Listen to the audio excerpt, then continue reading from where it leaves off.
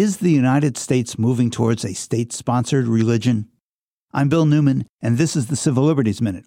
Until recently, that question would be considered utterly preposterous, ridiculous, inane, impossible, because the First Amendment prohibits the government from making any law regarding the establishment of religion.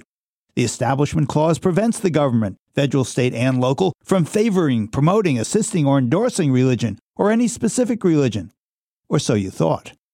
Last term, the Supreme Court decided on the basis of free speech and free exercise of religion arguments that a high school coach could conduct a prayer service on the 50-yard line after the games, no matter the compulsion to participate felt by student players who didn't share the coach's religious beliefs. In addition, the Supreme Court also ruled last term that the state of Maine can't exclude religious schools from a program that offers government tuition payments to private schools for students who live in a town without a public school.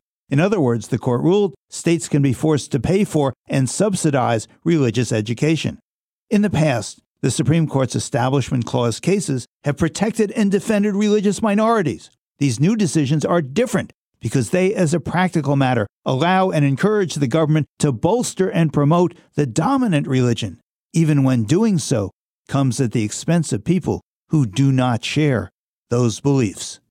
The Civil Liberties Minute is made possible by the ACLU because freedom can't protect itself.